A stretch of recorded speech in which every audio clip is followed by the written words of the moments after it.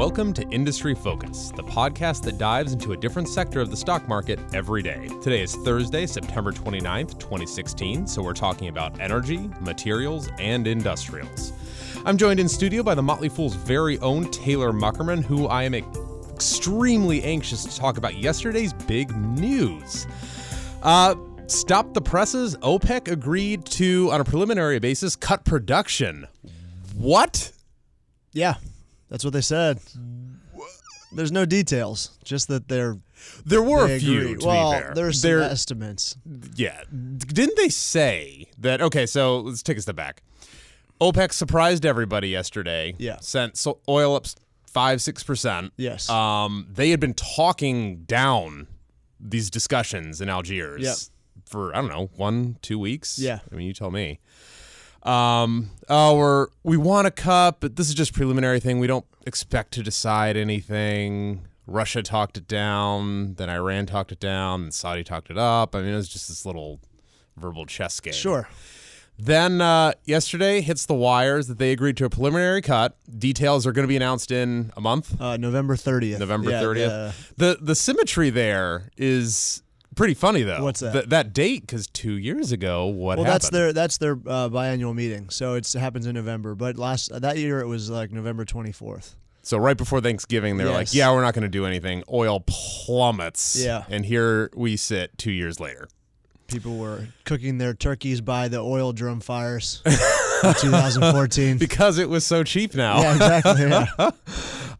But correct me if I'm wrong, they're talking about, in a month, agreeing to actually setting firmly about a 750,000 per day barrel decrease in supply. Well, that's what an Iranian representative suggested. But if you look across the board, there's a lot of people that aren't quite sure it'll even reach 500,000 barrels per day. But even if it was 700,000 barrels per day, or five, I mean, yeah, or either way, like that's only 0.7% of global oil production. So right.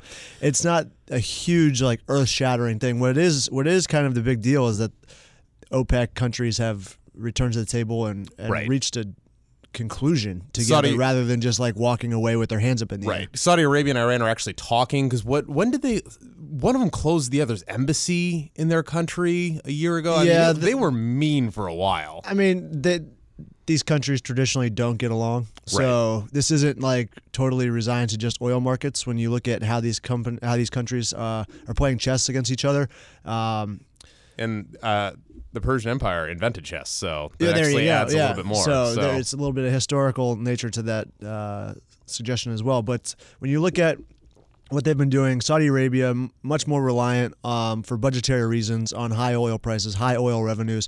Iran is just having a field day because they had all these sanctions against them, and now they've this been is all lifted. Free money. It's well, all essentially. I mean, it's money that they didn't have, and so they became less reliant on oil revenues over that time period, and now they can sit on lower prices, higher production for a little bit longer than Saudi Arabia can. You look at Saudi Arabia cutting ministers' salaries by up to 20%, cutting subsidies across the board to their civilians. They can no longer buy their solid gold Lamborghinis. Exactly. I feel terrible for them. Yeah, I mean, you kind of have to at some point because the oil does represent a significant part of their overall budget. Their social programs. Yeah, It's not yeah. actually for the oil ministers. It's like everybody. Everybody It's, benefits when they sell oil at high prices. So if you look at 0.7% of oil cutbacks, not a huge deal, especially when you look at the landscape in the United States with so many wells that have been drilled but not completed.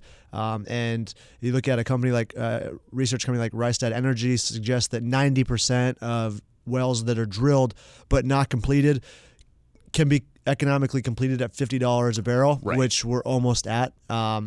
So I think supply is going to be able to make up for lost ground in terms of what OPEC is supposedly going to pull back on. On the other hand, you're absolutely right. I mean, it's minuscule compared to global daily production and consumption. I think it's just like the significance of them actually coming to an accord rather than walking away from the table. But in addition to that, and on just to play devil's advocate a little bit, when the fateful day occurred 2 years ago, yes, OPEC said, yeah, we're not doing anything. We're actually going to go for market share. We're not going to cut and just try to guarantee a price. Sure. What was the global oversupply number per day? More than it is today. Well, yeah, no, and that's just my point.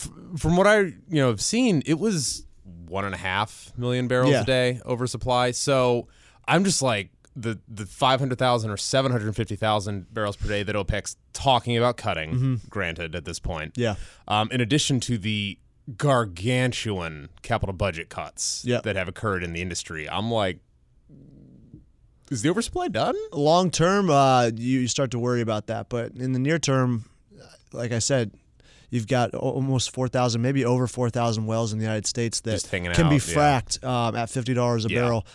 So that could drive up U.S. production, which has been pulling back since November of 2014. From record highs. Right. So you're seeing the ability of companies like EOG and Continental Resources, who have already started to complete some of these wells in the $40 range, and then a company like Whiting Petroleum that was shopping itself for what looked to be pretty cheap just but there were no takers. Months ago. There were no takers, and here they are saying that once $50 a barrel comes around, we're going to start completing some of these wells. And by that I mean the wells have been drilled, but they haven't been cemented and cased. They haven't been fracked, so they're not producing. But that's traditionally the more expensive part of the whole process. So companies have just been drilling these sites and letting them idle until they reach a certain dollar value per barrel. And it seems to be $50 is that magic number for the broad majority of these wells. It's gotten to be such a big deal that the EIA has actually started to come out with a monthly report on how many wells are drilled but uncompleted. And it is... You have seen it come down a little bit since January because the price of oil has risen since January, but it's still, so if you look at January of 2014, there were around 2,500 wells that were drilled but not completed. You're looking at a little over 4,000 right now. Wow. So, and all of these guys, it's a lot of fun to go to an investor presentation for an EOG and look at what they're broadcasting 2 years ago versus today in terms of just numbers and oil price. It's hilarious how it's just come down massively. It was dramatic change of pace. So speaking of the EIA, yes, they just came out with United States gasoline consumption, which they do on a monthly basis. Interested to get your thoughts on this. I'm thinking August made news. A little bit, yeah. A little bit. The United States consumed 9.7 million barrels of gasoline per day in August, and that is a new record. A record. It's a little bit more than the peak right before the Great Recession. Yeah, in 2007, right? Yeah. So it's interesting to me because, correct me if I'm wrong, cars are way more efficient right now in miles per gallon. Not way more, but they're more. You know what I mean? They're getting to be way more, but they're not quite there yet. There's still a few more years before all the CAFE standards fully kick in. But there are year-over-year requirements. But what you're seeing is folks, as short-sighted as Americans are, they're going out and buying record numbers of SUVs and trucks again because gasoline is cheaper than it's been since 2009. Cheapest Labor Day gas prices in the last 12 years. Oh, boy. So, yeah. You look at a price SUV component. And truck sales have been outpacing car sales for quite a while now. You're looking at, if not near record sales for SUVs and trucks. Still, it just continues to rise. Those standards, because the increasing fuel efficiency standards apply to the car based on its what they call a footprint. Mm-hmm. So you're looking at larger cars not having to meet as strict demands as quickly. So these cars haven't really experienced the dramatic fuel efficiency gains as you've seen in smaller sedans like the Toyota Camry or Corolla or some of those hybrid vehicles that have come out that get 50, 60 miles to the gallon. Right. So we've thrown a lot of just data points and things at our audience so far. You got OPEC, who's notoriously untrustworthy. Yes. You got the supply and demand statistics that are, iffy on a global basis, but it is what it is. Some people suggest 2017 could be equilibrium for supply and demand. And then EIA, U.S. lots of gasoline. Everybody's favorite investment bank, Goldman Sachs. Yeah. Always broadcasting their views. Came out with an oil call. Yeah, this was before the OPEC meeting. Yeah. And okay, so granted, it was before the OPEC meeting. They did address it though. So they addressed, hey, these are our thoughts if OPEC does X, Awesome. XYZ. Okay. So how are they analyzing all this? Well, I mean, they're looking at U.S. production. They're looking at the frac log, what they call those Which is what you were drilled, talking about uncompleted earlier. wells. Yeah. They're looking at Libya and Nigeria bringing back production. They're looking at major projects around the world that are coming online in Kazakhstan, Australia, things like that. And then they're also looking at, Russia, Saudi Arabia producing at record levels. And then they basically adjusted their prices downward for the end of 2016. They left their 2017 expectations at $52 a barrel, but then they lowered. Which we're almost at. I mean, we're at we're only a 47, few dollars shy of that right now. And they lowered their 2016. Are they being too conservative? Like, if supply and demand balance next year. Yeah, I don't think that it's all that conservative. Just when you look at the overhang of wells that not only are drilled but uncompleted, but wells that could be drilled and completed next year in the United States at $50 to $60 a barrel. When you say that, are you talking about the Permian rush? Permian, Eagle Ford, all these basins can still be produced at, well, not all of them, but a significant portion of these heavy producing basins, the Eagle Ford, the Bakken, and the Permian, which is the darling of the day right now, can be produced in that $50 to $60 range. So there's definitely some downward pressure as you see upward movement in prices. And I don't think that overhang is gone. We still have that accessible oil that can weigh on prices, whether it's being produced or not, because there's always a threat of production. Got it. So they've lowered their production or their global oil price forecast for the end of this year from $50 a barrel to $43 a barrel. Ooh. And they did say that any OPEC decision could add some near-term upward momentum, and we saw that, right? It's 5 to 6% jump yesterday. But near term is the key word there, or the key hyphenated word there, because I do think in the next couple of years there's going to be downward pressure. I don't think, unless it's just a temporary spike, $70 is way out of the picture in my mind. It is for the next year or two. So again, playing devil's advocate, Goldman leading, towards the end of 2014, they were in $90 forever, that camp too. Yeah. So, But the unpredictability of OPEC, right? Yeah. If something does happen, then that spike that we're talking about, that unpredicted spike, could happen. But if OPEC only lowers production by 500 to 700,000 barrels, you don't see any civil unrest in countries like Iran, Nigeria, Libya. Which is always a nice little possibility. Yeah, it is. and I think now that would have an impact on prices. But because things are a little bit tighter. When you looked back in 2014, 2013, there was a lot of unrest. 2012, you had all of the Arab Spring. That's why going oil's drop was all on. the more surprising. So you didn't see any upward movement when companies or countries like that were shutting in production due to some volatility amongst the countries there. And that should have been a warning sign for a lot of people that when countries that are heavy oil producers that impact the global supply are shutting in supply and the prices aren't dropping. Yeah. Or spiking, excuse me. Yeah, I remember when Libya it started really blowing up on not, human beings there, so I don't want to begrudge what happened there, but oil would go up oil was going up. Big, this is like what, 2011? Yeah. When did stuff start happening there? Anyway, so before we close out here, we've covered a lot of awesome info.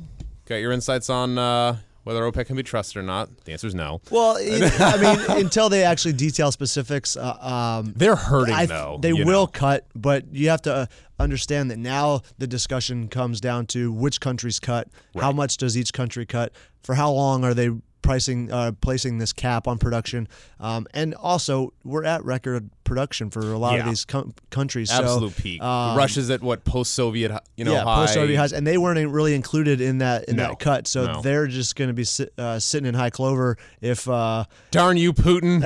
Darn you! You played them for fools. Anything, so the bad kind. That's what we're looking at right now is specifics. In what, 2 months now? Yeah. But before we close out, anxious to get your thoughts on a stock to watch, maybe a good stock for everybody here to look into. Given all the information that we covered. So I think one aspect of oil and gas that could benefit from obviously an increase in U.S. or North American production based on these supply cuts and rising oil prices would be a midstream company. And I'm a Spectra Energy shareholder, so I'm been uber interested in the past few days because the news cycle has kind of died down on the Enbridge. And it's a stock for stock deal. Yeah, so I really want to dive in.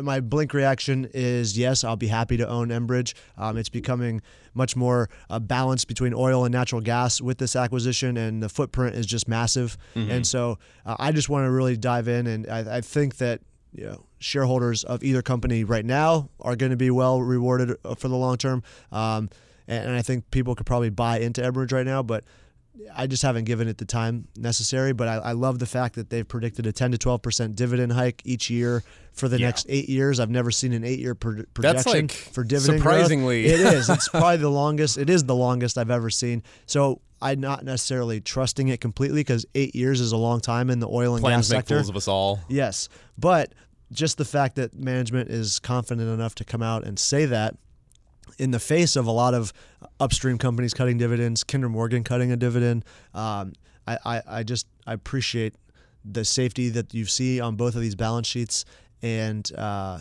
I think it's going to be a happy marriage. So bottom line, we don't know what will happen with prices per se, but it looks like the supply flow, which is good for the people that move oil and natural gas, is going to be good now. Yeah, especially in North America. You've seen production cutbacks because of low oil prices, and then you see all these companies now talking about efficiency gains and being able to produce more at $50, $60 a barrel. Yeah. So if prices do continue to rise slowly, you're going to see North American production come back. Awesome. Well, thanks for your thoughts, Mr. Markman. Yeah, thank you. Have a good one.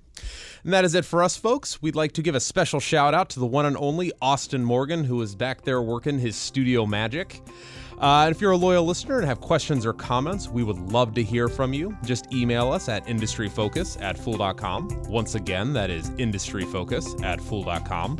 And as always, people in this program may have interests in the stocks that they talk about, and the Motley Fool may have formal recommendations for or against those stocks, so don't buy or sell anything based solely on what you hear on this program.